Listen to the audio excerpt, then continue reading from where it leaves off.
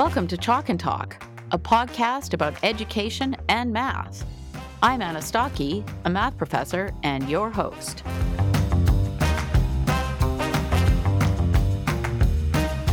You are listening to episode 20 of Chalk and Talk. Like many of you, I listened to Emily Hanford's podcast, Sold a Story.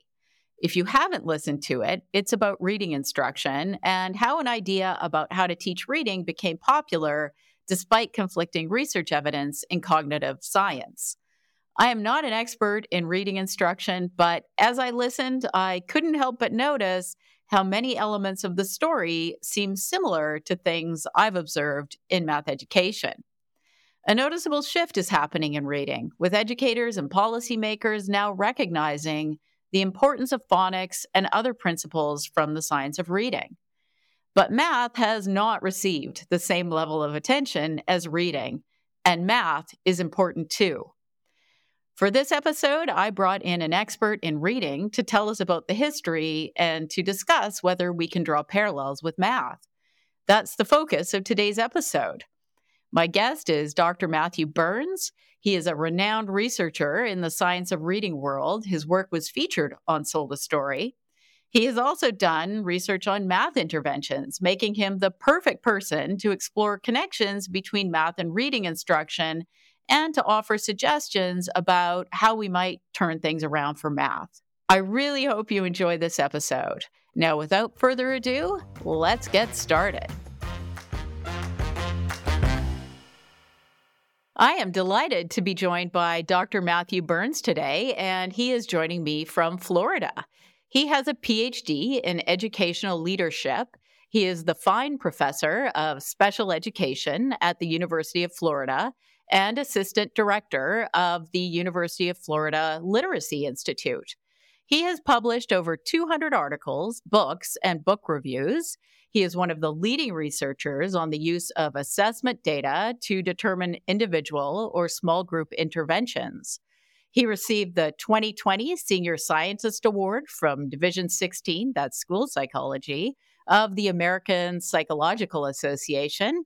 He's well known in the science of reading world, but he has also published articles on effective math instruction, including articles about automaticity with math facts. His work in reading instruction was featured on Emily Hanford's podcast, Sold a Story. Welcome, Matt. Welcome to my podcast.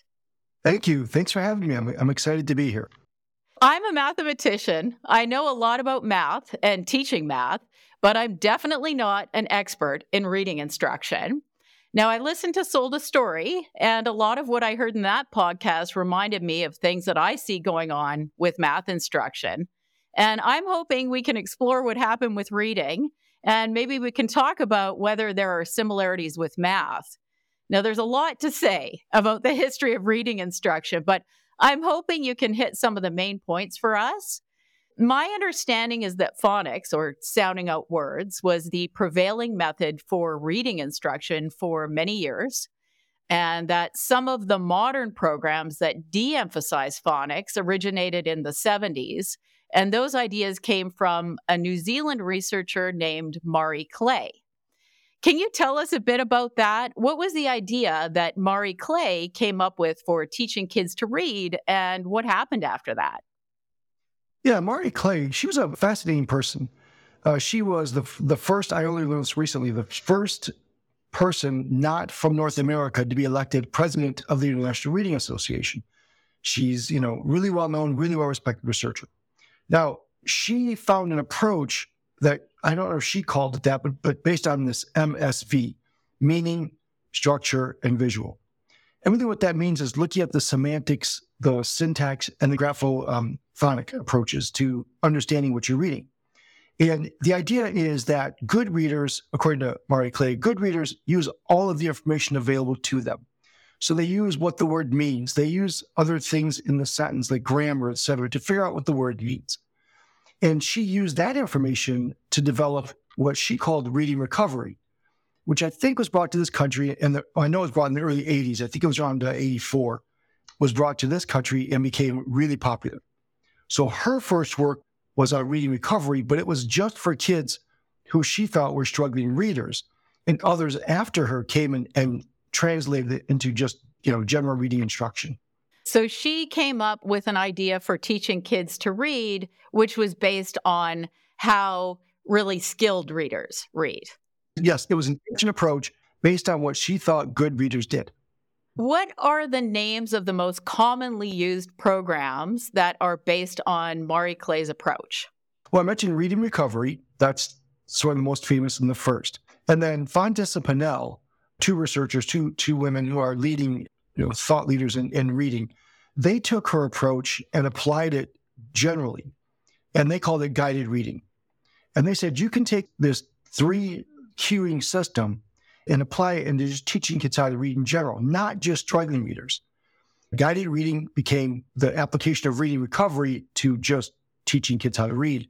And then Lucy Calkins learned it from them and developed Reading and Writers Workshop, which became units of study. So the 3 most common ones are going to be Reading Recovery, Guided Reading, and Units of Study. Those are the 3 names you're going to hear most often using this 3 cueing system approach. What are the 3 cues that they use in the 3 cueing system approach? Yeah, it's MSV, meaning, structure, and visual, or more accurately, semantics, syntax, and graphophonic. So it's looking at the whole sentence and seeing what that word means and trying to use that to figure out what the word is based on the context of the sentence, based on the grammar of the sentence, and based on what the word actually looks like.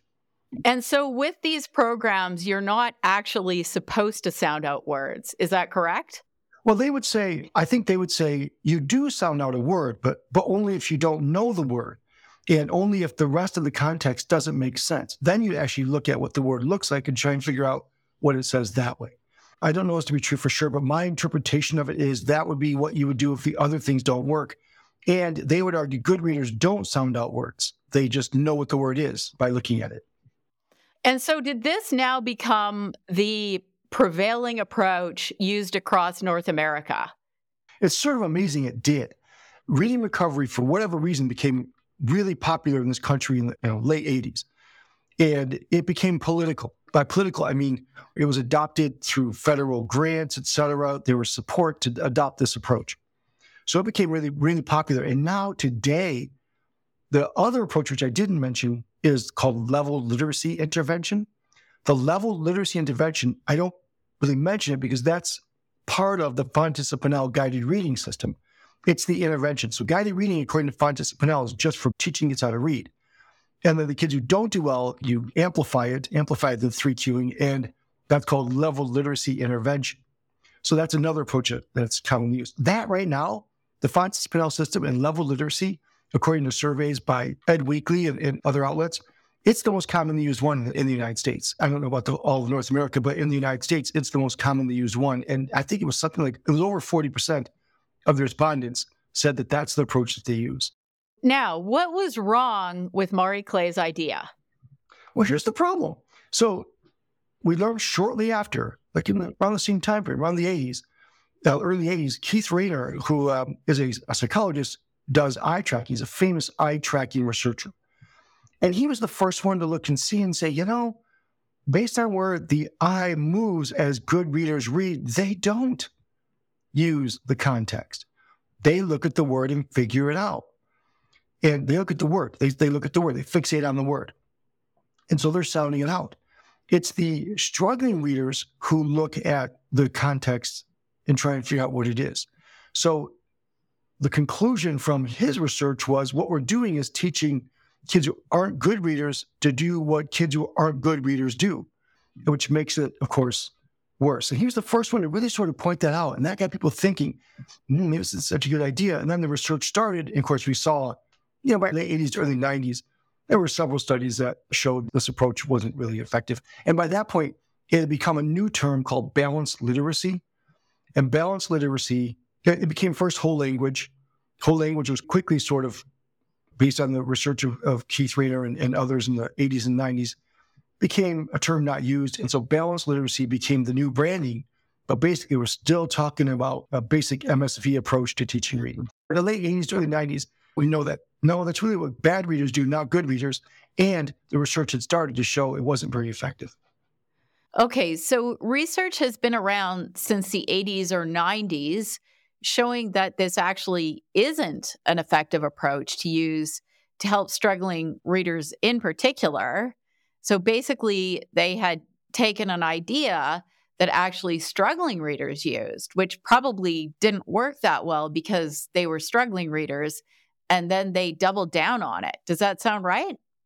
That's my take on it, yes. And then, of course, you throw in the level of literacy intervention, which is basically now we take the struggling readers and do that as not only as a way to teach them just generally, but also as the intervention approach. And it just didn't see positive effects. And so the research showed that these types of methods likely weren't that effective. Did the research also show that phonics likely is more effective? Yeah, so one of the first things to really look at that was the National Reading Panel in 2000. And the National Reading Panel was commissioned by the federal government to look at the research and see what really works. And their conclusion was that systematic phonics instruction, there are different ways to do systematic phonics instruction, but phonics instruction was more effective. We saw a nice effect, solid, at least moderate effect for phonics, and a negligible effect for whole language was what they called it at the time. And it's been replicated. John Hattie today, he famously has his book and he sees the same results. Whole language programs are, 0.06, whereas phonics is around 0.60 effect size. In the 2000s, we had nice syntheses of research that showed explicit phonics instruction was more effective. So backing up a bit, if phonics actually is the most effective way we have to teach reading, why did Mari Clay and other researchers feel a change was needed back in the 70s? I don't know. I'm not an historian. I wish an educational historian would study that. Here's my hypothesis. I'm free to admit it's a hypothesis. So phonics instruction, for whatever reason, and I don't know why, was sort of linked to a behavioral psychological approach. And that's still true today, that behavioral psychologists still push for phonics seen as just a basic antecedent behavior consequence approach to teaching reading. And there was a push in the 70s pushing back on behavioral psychology, quite significant. And so I think that just got caught up in that this sort of anti-behavioral psychological approach or thinking, which, of course, behavioral psychology is still around today and shown to be quite effective. But there was this big push in the 70s against it. So I think it might have got caught up in that, number one. Number two, in the 70s, well, actually, remember, Mari Clay, her research was done, I think her dissertation was in 1966. Don't quote me on that, but certainly in the 60s. But at the time, we hadn't done a lot of research on kids who weren't learning how to read well. So we really hadn't started. So she was one of the first to really kind of look to see, what do we do for kids who are learning how to read very well? And so I think because we didn't have a lot out there on kids who weren't doing well, we just needed to start somewhere. And so she was part of that group. So I don't have a good answer to that. I think it's more of a societal issue than almost anything. But I do think it was caught up in a couple of different movements, and it was incorrectly not rejected, but people looked for alternatives. Back to the research.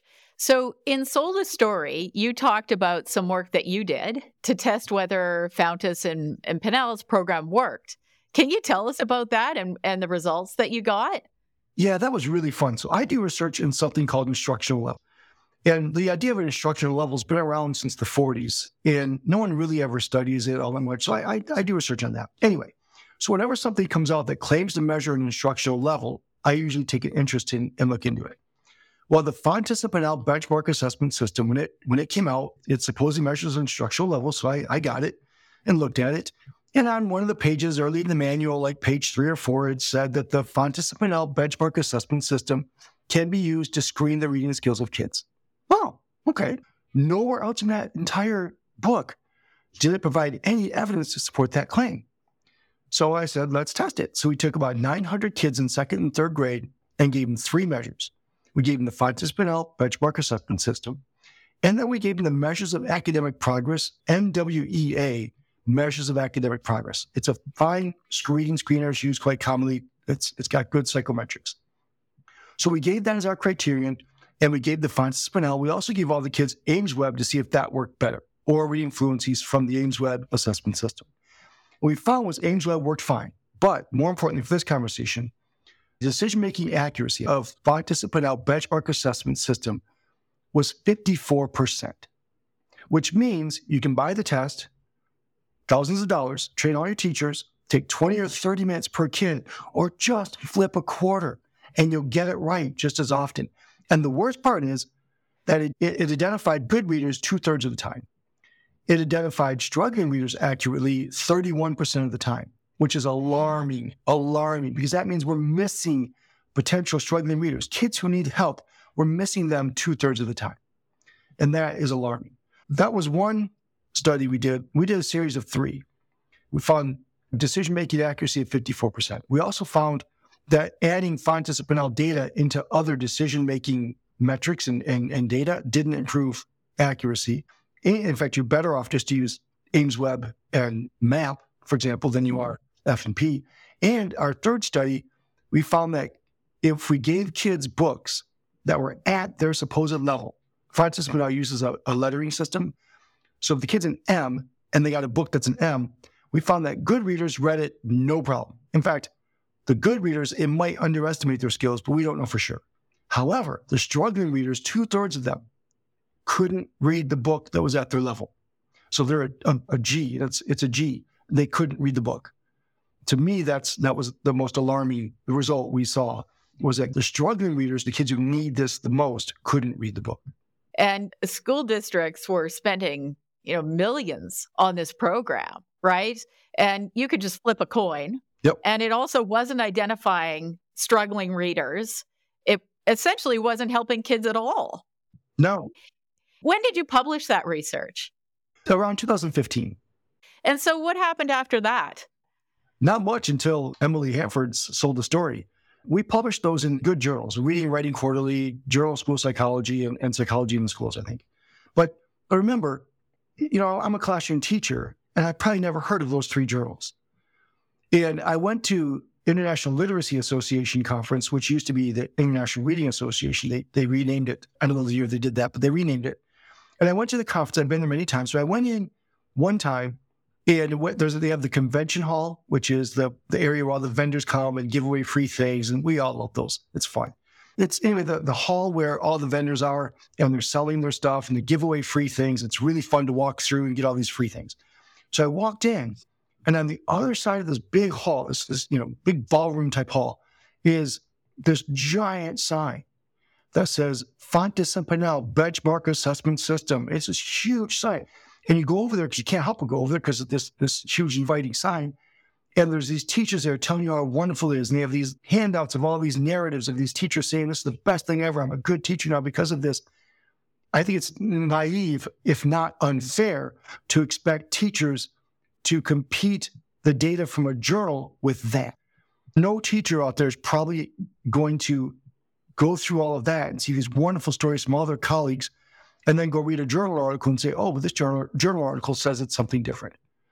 So really, honestly, not much happened until Emily Hanford gave it a little more breath, and then people started paying attention to it. But teachers were continuing to use it and schools were continuing to buy it. Teachers aside, though, we've got Lucy Calkins and Fontes and Pinnell, and they were selling these programs. And there was research back in the 80s that actually showed the approach didn't work. You published papers that showed that it wasn't that effective. So maybe the teachers didn't know about it, but surely those other individuals must have known. And isn't there some sort of ethical requirement in education to maybe stop what you're doing, stop what you're selling because it doesn't work? Yes. Here's another point I would take, though, which is the people you just listed. If you go to Google Scholar, which is something I use all the time, I recommend practitioners use it. Go to Google Scholar and you can search researchers, and it'll give you a research profile. It'll tell you how many articles they published, et cetera. It's great. If you go and search those names and others, they've never published a study, or very few, if any. And so if you are someone who's creating something to sell, you should test it first. I had an idea. Oh gosh, I don't know what year that was. Maybe around 2004.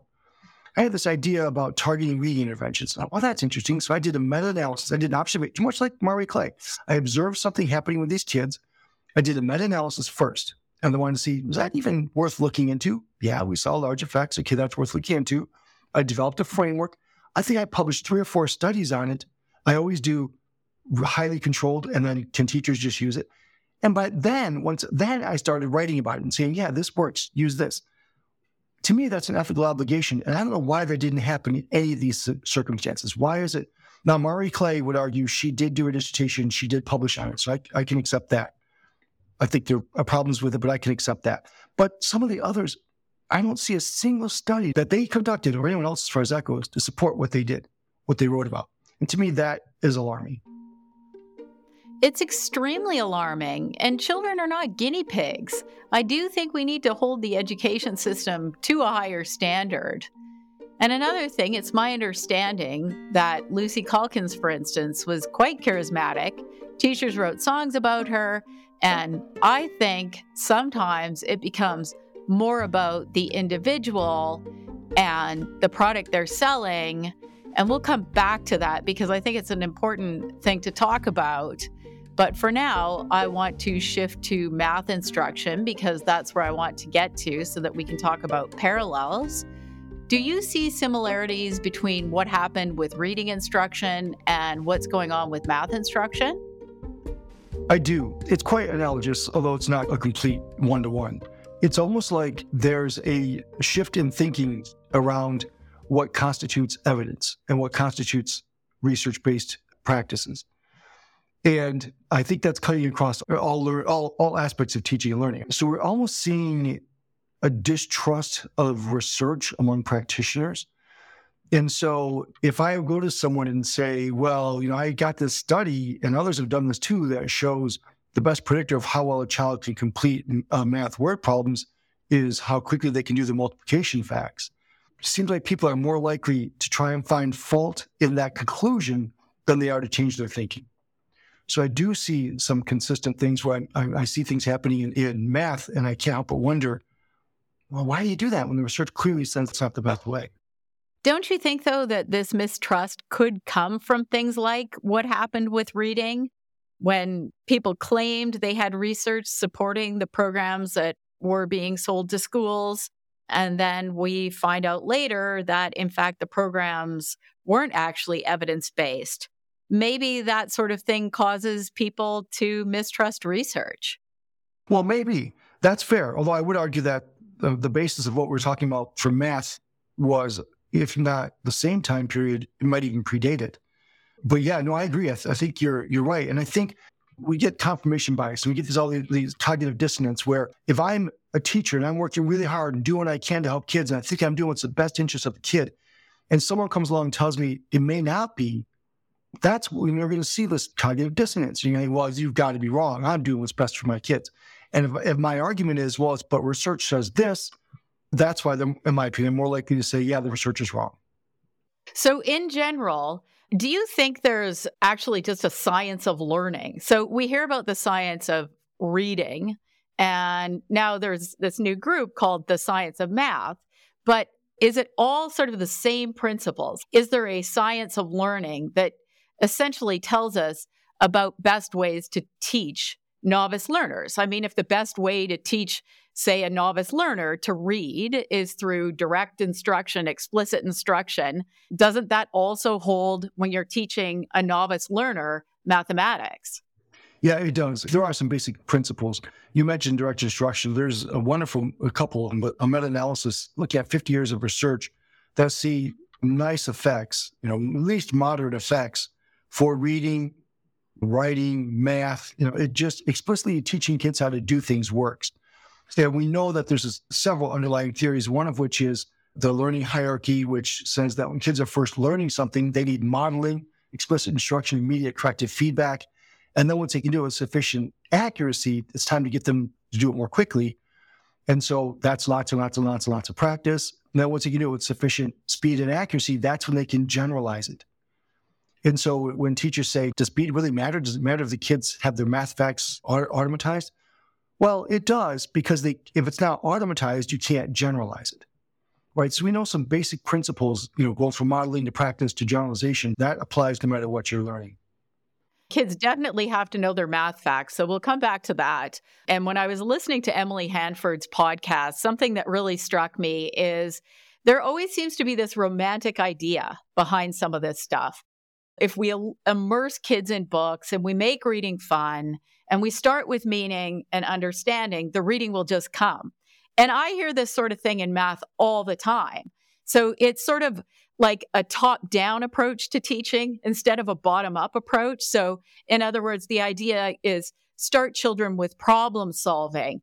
They'll get excited about the problem and the foundational skills will just come after that. But as a matter of fact, you can't solve a problem, right? If you don't have the skills to solve the problem, if you don't have the foundational skills to do it or the techniques to do it. Does that resonate with you in terms of what happened with reading?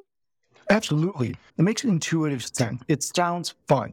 Teaching and learning should not be boring. Boy, I couldn't agree with that more. That's, 100%. The idea sounds great, right? You give the kids something exciting, you get them excited about it, they'll be motivated, they'll dive in, they'll figure it out. It just doesn't work.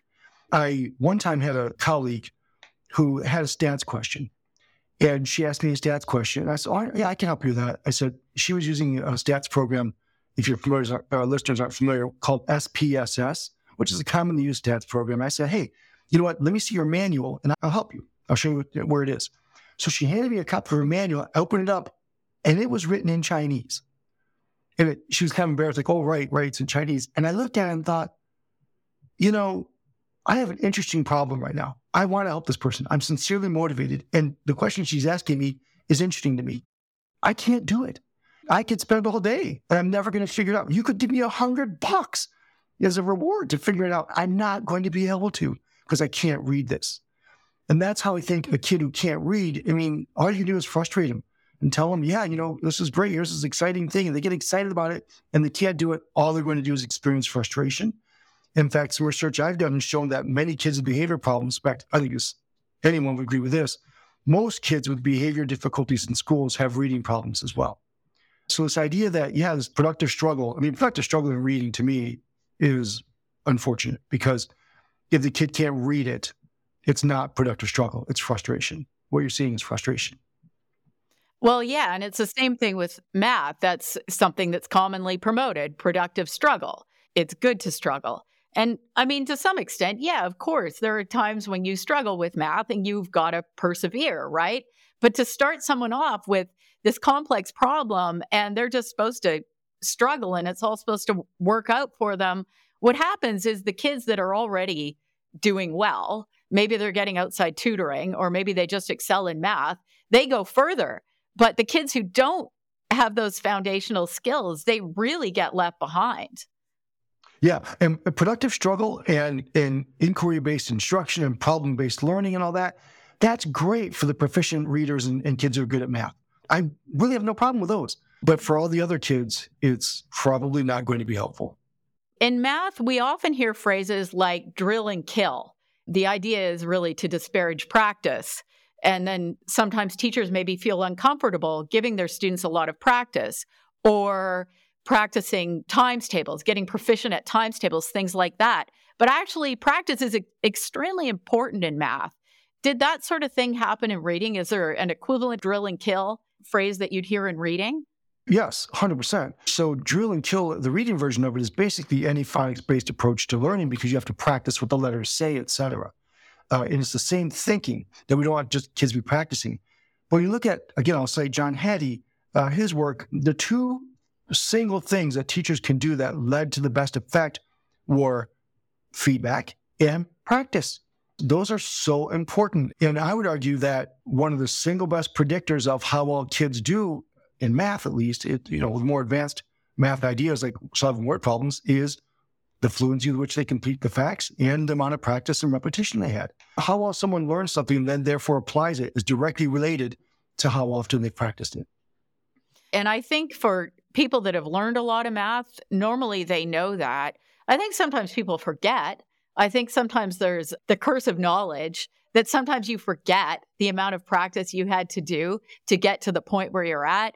But I think it's really damaging when people disparage practice. I wish people would quit doing it, and I don't know why they do it. My stepson, he was now in third grade. He got a letter home from his teacher at the beginning of the year saying, hey, this year we're really going to work on multiplication facts, so please practice the facts with your kids at home. I was like, yeah. Oh, finally, I love this teacher. I haven't even met her yet. And I loved her. And we do practice the math facts at home. A lot of the people who are now as an adult, who are really good at math or the teachers, et cetera, they may have learned that with very little repetition needed, right? They may have picked it up pretty quickly. And so in their own thinking, you say they may have forgotten how much practice they did. They may not have had the same level of practice that some kids need. And they didn't need that amount. But boy, if kids who are struggling in math and reading, they need lots of practice.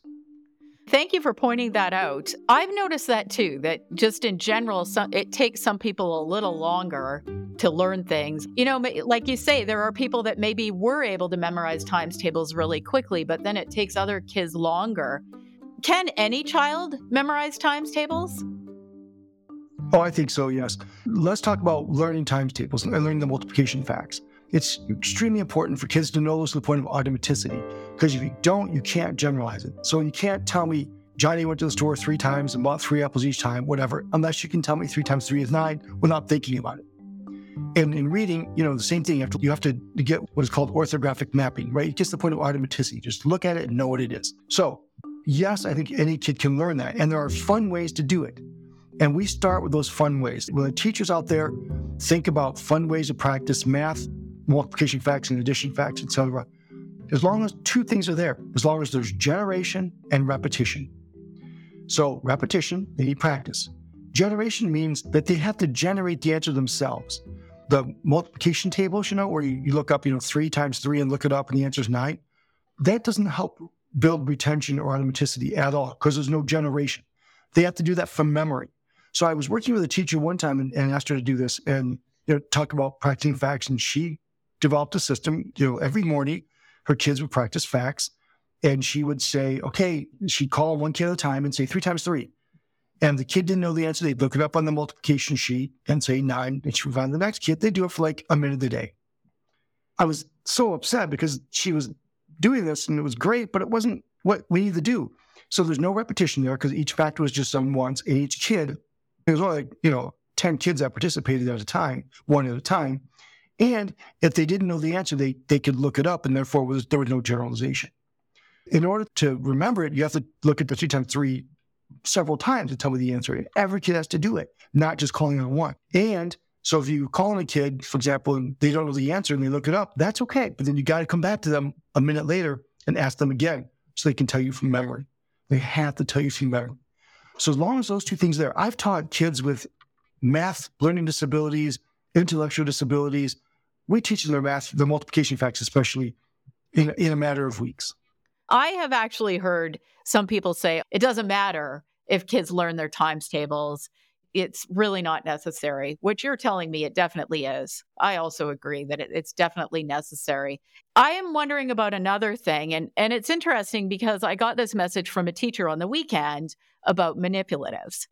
And the teacher said that they're encouraged to use a lot of manipulatives. And their feeling, from what they've noticed in working with the students, is this actually doesn't help a lot of the time when you're trying to get kids to a point where, say, they're automatic with math facts, that it actually seems to hinder getting to that point. What are your thoughts on that?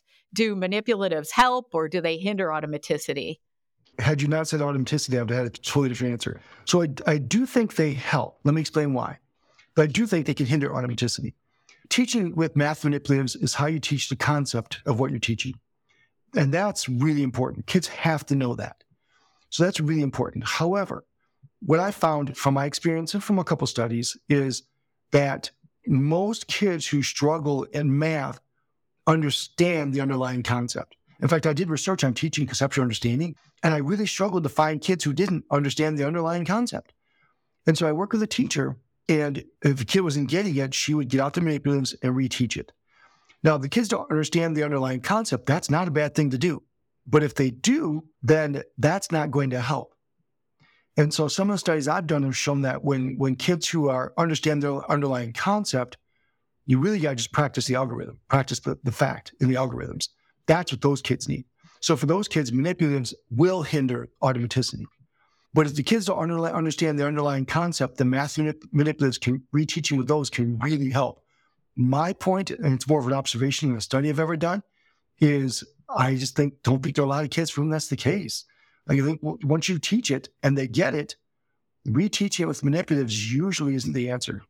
And so something like, say, you're trying to teach a kid that 2 times 3 is 6, and you're looking at the underlying concept, you might pull out some pennies or something like that, and you've got 3 groups of 2, and you show that this is 6. Like, they can't just memorize 2 times 3 is 6. They need something to fall back on if they're not sure how to get the answer, right? But you want to get to a point where it's automatic. So I had this teacher who was working with elementary school, again, kids with intellectual disabilities. So kids with IQs between 55 and 65. I asked if I could teach the kids the multiplication facts, because I do research in something called incremental rehearsal, which is an intensive intervention. It's an intensive way to practice things like letter sounds and math facts. So I said I want to try it with these kids, and I did, and we taught them the math facts in a couple of weeks. There's single-digit multiplication facts in just a couple of weeks. And so I was showing the teacher the data. I said, isn't this great? Look, the kids are learning it. I said, well, that's great, but that's not what they need. So what do you mean? They need to understand it better conceptually. I said, well, okay, why do you say that? She goes, here, I'll show you. So she brought a little boy over and said, again, I'll keep using 3 times 3, 3 times 3. And the kid wrote down 3 times 3 and started working at it. And he put up his fingers and counted. I'm saying it more audibly than he did, so you can hear it. He counted, he went 1, 2, 3, 4, 5, 6, 7, 8, 9. So he had just done 3 sets of 3, wrote down the answers 9, and the teacher said, see, he needs to understand it better conceptually. Wait a minute, isn't telling me 3 times 3 is 3 sets of 9 and counting it isn't that showing you understands it conceptually? Again, for that kid, it wouldn't have helped. We had to teach him to automaticity his multiplication facts, which we did. And that makes sense. And another thing I've noticed is there's just a lot of misunderstandings out there about conceptual understanding. It's not a well-defined term. Yeah. So I found, and this is again, just based on my experience, most teachers, when they say conceptual understanding, are actually referring to generalization. And they're saying, I want the kid to be able to do like a word problem. I know there are other ways to generalize things than word problems, but that's just a pretty easy, concrete example. And when they say conceptual understanding, what they're meaning is actually application, generalization. In fact, we did a study of this many years ago where we found that most of the time in intervention research, people were calling it conceptual understanding, but we're testing application. Yes, absolutely. We absolutely need the kids to be able to apply it, but that's different than conceptual understanding. And I think teachers are teaching conceptual understanding, actually teaching underlying ideas, but wanting to see application. And the bridge between conceptual understanding and application is automaticity. If the kids can't apply it, and we are interested in that, but we think it's called conceptual understanding, so I reteach the concept, that's not going to help most of the kids. That's very interesting. So is there an equivalent of conceptual understanding in reading? Yeah, it's reading comprehension. Again, the ultimate goal. In fact, reading, to me, it's synonymous to say reading comprehension and reading. Like reading is reading comprehension and vice versa. We want kids to be able to comprehend, but I did 2 studies, only 2, but others have done similar research, found similar things, which is if a kid in elementary school is not reading at least about 50 or 60 words a minute, they're not going to comprehend what they read. Now, it's correlational, not causational. Certainly, I saw a kid read 11 words a minute who did really well in comprehension, and I saw kids read 130 words a minute and not do well. But for most kids, if the kids weren't fluent in reading the words, they didn't comprehend what they were reading. So there is absolutely an analogy to reading. So let's go back to research. So we'll hear the phrase research shows a lot in education. But sometimes when you look into it, you'll find that the research actually doesn't show what's being claimed. And a good example I want to give in math is the claim that time tests cause math anxiety. That's a claim I've heard a lot, but when you look into the research that's supposed to support this, it's really questionable. In fact, I don't think there actually is evidence that time tests cause math anxiety. But this isn't an isolated case. So, for example, I had Brian Conrad on the show, and we talked about the California Math Framework, which he read, and he would see a statement that seemed questionable, and so he'd look up the citation, and the paper reference would often have nothing to do with what the statement said. And then there are other examples where if you look at the papers, the study maybe lacked a control group or it wasn't a randomized controlled study, that sort of thing. So the scientific method, is this sometimes lacking in education research? Yeah, it is. So, for example, a article cited quite a bit about math anxiety, saying that research finds time tests cause math anxiety. And I saw that being cited, Joe Bowler, in a journal called Teaching Children Mathematics. So I went and found it, and strangely, the citation that is commonly used is in a column called "In My Opinion." And I'm not making that up. There's actually literally, it's that the little headline right there is called "In My Opinion." It's not a study, it's her opinion. And she cites something she has done that showed that it causes math anxiety. So I found the original article, and it was not a study either. It was an opinion piece. So she's citing one opinion piece as study and another opinion piece. And we see that quite a bit in math, but also in reading. In fact, I think we see that quite a bit in reading. I'll give you one example. This is an older one now. This is why I feel safe to use it. I don't like calling out my colleagues like the way I'm about to, but I'm going to. There's an article published in the Early Childhood Education Journal, which is a good journal, by a woman who I don't know, Anita LaQuinta, I think it's how you say her name. And it's about how effective guided reading is. And the title of it is Guided Reading, a Research-Based Response to Challenges of Early Reading Instruction. A research-based response, guided reading. Okay, great. So I looked at the citations. There are 22 references. 18 of them were books or position papers, 1 qualitative dissertation, 3 what I would call empirical studies. 1 was Jewell, 1998, which just shows the longitudinal effects of being a good reader, basically. I'm oversimplifying. The National Reading Panel, and Torgerson, 98. None of those 3 studied, well, the National Reading Panel reported on guided reading, and they reported a negligible effect. So none of those support guided reading as an effective approach. There's literally not a single citation in that paper that supports it as a research-based practice, yet the title of it is a research-based response. I think we see that all the time, and it's really unfortunate because most practitioners aren't trained to look for that, right? They're not trained to do the analysis I just did. They're going to see the title and think, oh, it's a research-based response, and that's going to be their opinion from then on. One time, I was working with a school, and I was talking about the importance of math facts and learning math facts, and as I'm standing there in front of all these teachers, I'm a paid consultant. The assistant superintendent hands me a piece of paper and says, well, what do you think about this research that says learning math facts is harmful for children? I said, well, you're paying me to pay me to read this and respond. I will. And so I did, and it was a blog. It wasn't a study. It wasn't research. It was a blog. It was an opinion piece. And when I consumed it, I read it, and I said, this is a blog, and I showed her that none of the citations were actual studies. And I pulled up my computer, went to Google Scholar, and showed her, I don't know, 5, 6, 7 studies that agreed with what I found.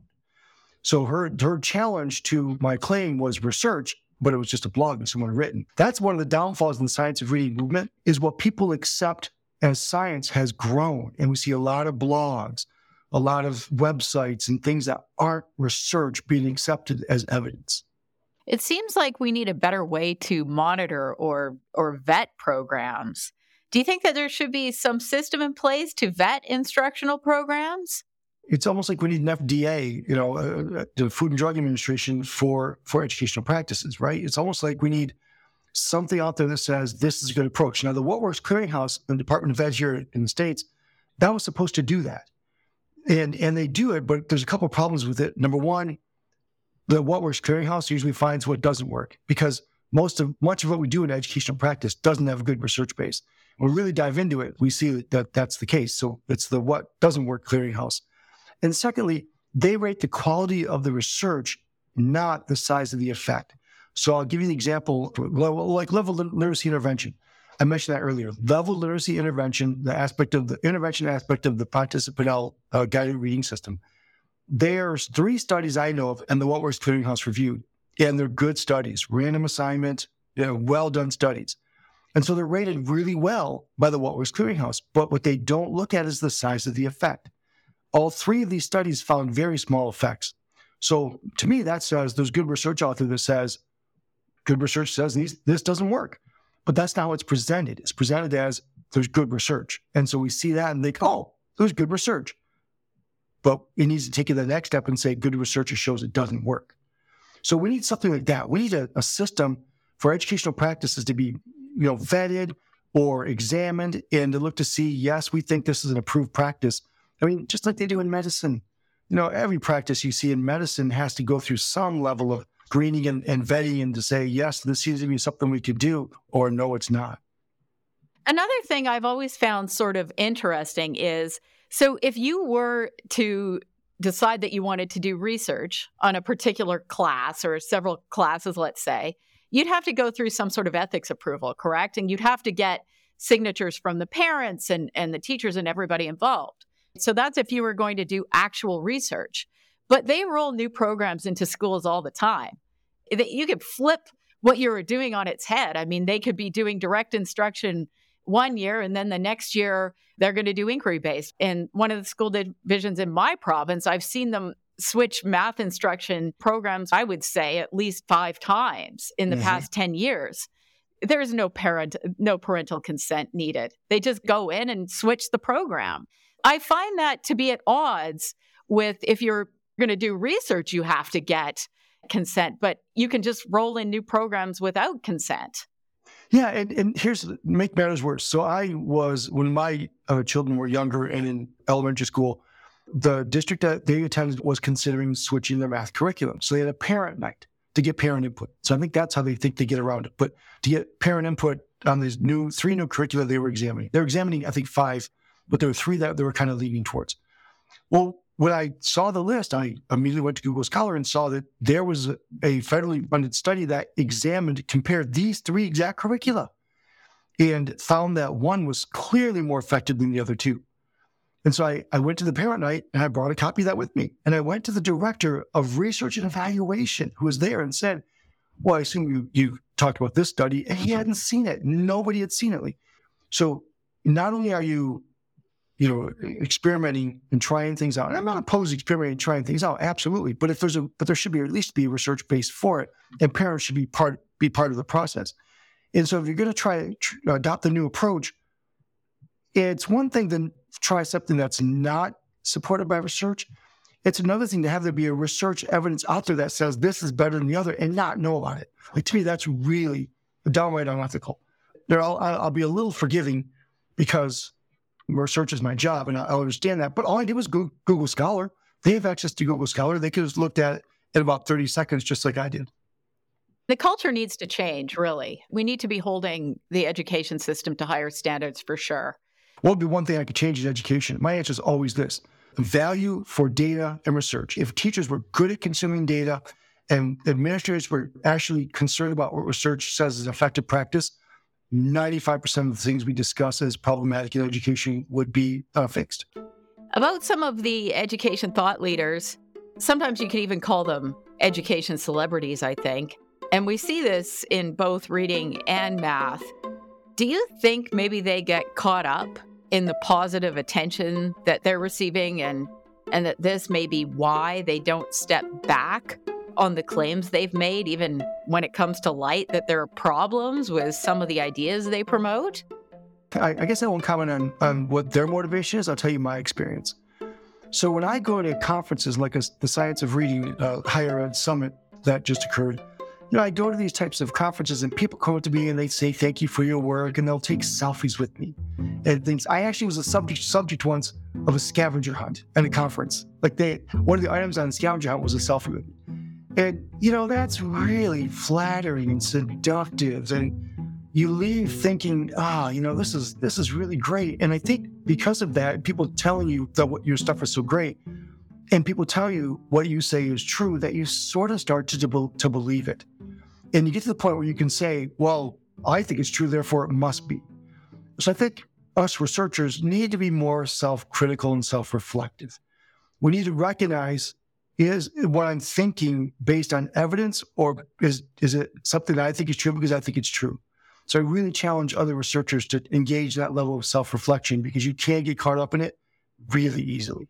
So what lessons can we learn from reading about evidence-based instructions, and what can we take away to improve math instruction? I think recognizing what the research says, the science of math movement has not taken off. That makes me sad. There's a small group of us who are pushing it, but there's no Emily Hanford for math, right? There's no one who maybe this podcast will be that. That'd be fantastic. But, there's no real parent push, popular movement push for science of math. And so one lesson would be to really get the parents involved and let them understand the situation, let them understand there are research-based alternatives. I think parents are powerful, powerful allies. The science of reading movement has, in my 25 years, whatever, doing this, I've seen more change in reading instruction in the past 5 years than I have the previous 20 before it. I think that's because parents became really interested and really involved in pushing for change. We need that to happen for math. If it does, we'll see change. And also, we have to recognize earlier in the math movement the value of actual research-based practices and what that means. The shift you're talking about with reading instruction, so some states are insisting that schools must use evidence-based reading instruction, right? Yeah, yes. And also, Columbia University recently dissolved the Teachers College Reading and Writing Project, which was Lucy Calkins' organization. So these are both good things. Yes. I will make a point, though, here in Canada, I'm not so sure that things are moving as quickly as they are in the U.S. Like in my province, I think that some of the Fountas and Pinnell stuff is still being used in schools. So what was the major turnaround for reading? Was it Emily Hanford's podcast, or was it parents, or a combination? It was a combination. It was, there was a group in the States called Decoding Dyslexia. And there are a group of parents who became interested in reading and saying, look, my kids aren't learning how to read, and we didn't know what's going on. Now, part of their solution was to identify children with dyslexia. I'm not sure that's the solution, but part of the solution was, no, we need better research-based reading practice. And that way predates anything, Emily did, et cetera. In fact, I was working with Decoding Dyslexia in Minnesota, back in 2004, 2005. Certainly by 2006, 2007. So that grassroots movement happened way before. And then I would argue the science of reading movement came out of that. It's an offshoot of that work, that grassroots movement that started in the mid-2000s. Emily's great podcast was an extension, just a continuation of that. And that took this grassroots movement and made it much more widely known. That's really, really what the effect was of that. But no, I think it was a grassroots movement that's been going on for about 20 years. Parents actually can have a huge impact. One thing, though, I will say, it's very clear if your kid can't read or if they're struggling with reading. So math, I feel that we've got a more difficult situation because it can be difficult for parents to see that their kids are struggling with math. Or they might sometimes think that, oh, that's normal. There's sort of this idea in math that some people just, they're not that good at math. And I wasn't good at math. And so likely my kid isn't good at math. And so I think that might contribute to the issue with math. But I would also say that it makes it worse, right? Because it's more likely that kids are just never going to get caught up in math because they don't have people advocating for them. Yeah. In math, we have this idea where it's okay to not be good at math. Like, it's almost like, in elementary school, to be cool, you can't be good at math. You can't like math. I might be exaggerating to make a point, but it's at least acceptable to say, I don't like math. I'm not good at math. Whereas if you were to say, I don't know how to read, I'm not good at reading, that would be, first of all, much more embarrassing probably. And second of all, red flags would go off, alarms would go off, people would come swooping in to do something. But you could absolutely say, yeah, I don't like math, I'm not very good at math. Some of us aren't good at math.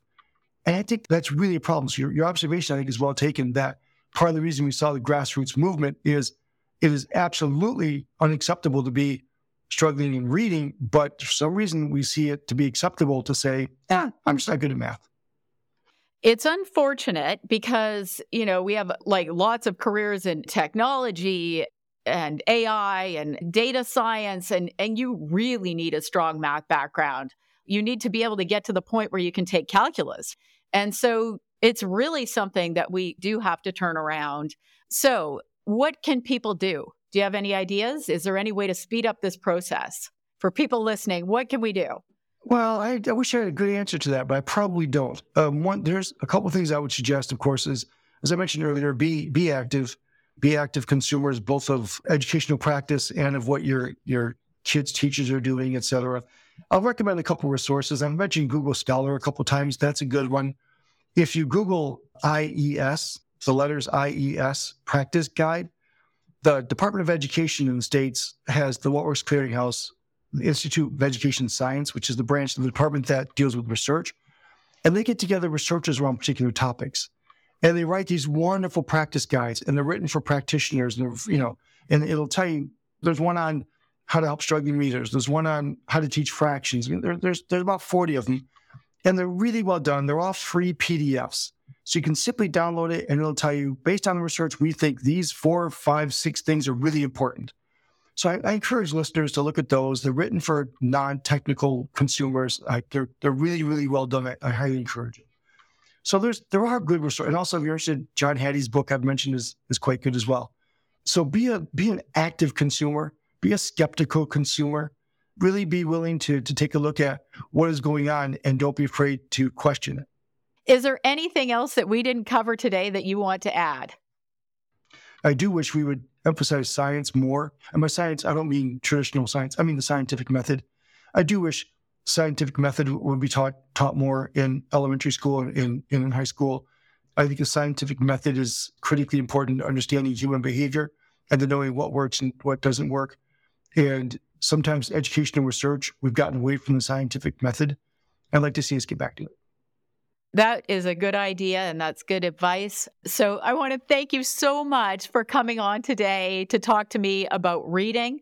I've learned a lot, and I think we can see a lot of the connections with math, and hopefully there's a way forward, and hopefully we can turn things around for math just like people turn things around for reading.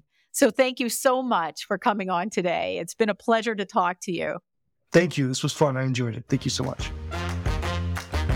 More in just a moment. As we discussed in the episode, it's extremely important that kids develop automaticity with math facts. In the show notes, I've linked to a resource page where you'll find some resources for helping kids memorize times tables. I hope you enjoyed today's episode. I've got another great episode coming on December 15th. If you enjoy this podcast, please consider showing your support by leaving a 5-star review on Spotify or Apple Podcasts. Chalk and Talk is produced by me, Anna Stockey. Transcript and resource page by Jasmine Boisclair. Subscribe on your favorite podcast app to get new episodes delivered as they become available. You can follow me on X for notifications or check out my website, annastockey.com, for more information. This podcast received funding through a University of Winnipeg Knowledge Mobilization and Community Impact Grant funded through the Anthony Swady Knowledge Impact Fund.